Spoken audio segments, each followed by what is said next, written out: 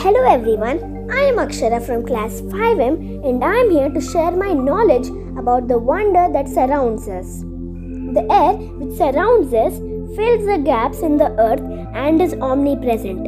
Our earth too in fact has a blanket-like layers of air around it. These blankets of air move along with the earth. But you might question me, what keeps the atmosphere in place? The answer is the Earth's gravitational force, the same force that keeps us on the ground. The atmosphere has 5 layers. The first and the closest layer to the Earth is called troposphere. All our weather changes take place in this layer. The layer wherein jet planes fly is called stratosphere. You'll also find the ozone layer in the lower part of the stratosphere, which protects us from the harmful ultraviolet rays of the sun. The next and the third layer that I will introduce to you is called the mesosphere.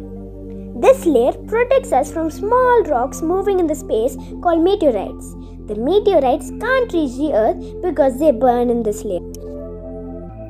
The fourth layer, which lacks any clouds or water vapor, is called the thermosphere. A cool fact about thermosphere, space shuttles move in this layer. Now for the outermost layer of the atmosphere, the exosphere. It is very thin and barely has any air.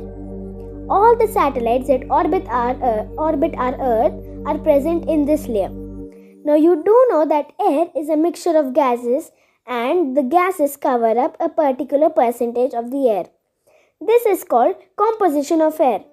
Air is a mixture of 78% nitrogen, 21% oxygen, 1% other gases. Example: neon, argon, helium, carbon dioxide, water vapor, etc. And carbon dioxide is 0.03%. Nitrogen of the air is used indirectly for the plant's growth. Oxygen is needed for burning and also for breathing. Carbon dioxide is needed for plants to prepare food. Argon is filled in electrical bulbs. Helium is filled in gas balloons. Neon is filled in glow sticks. I hope this helped you for your final exams. Have a nice day.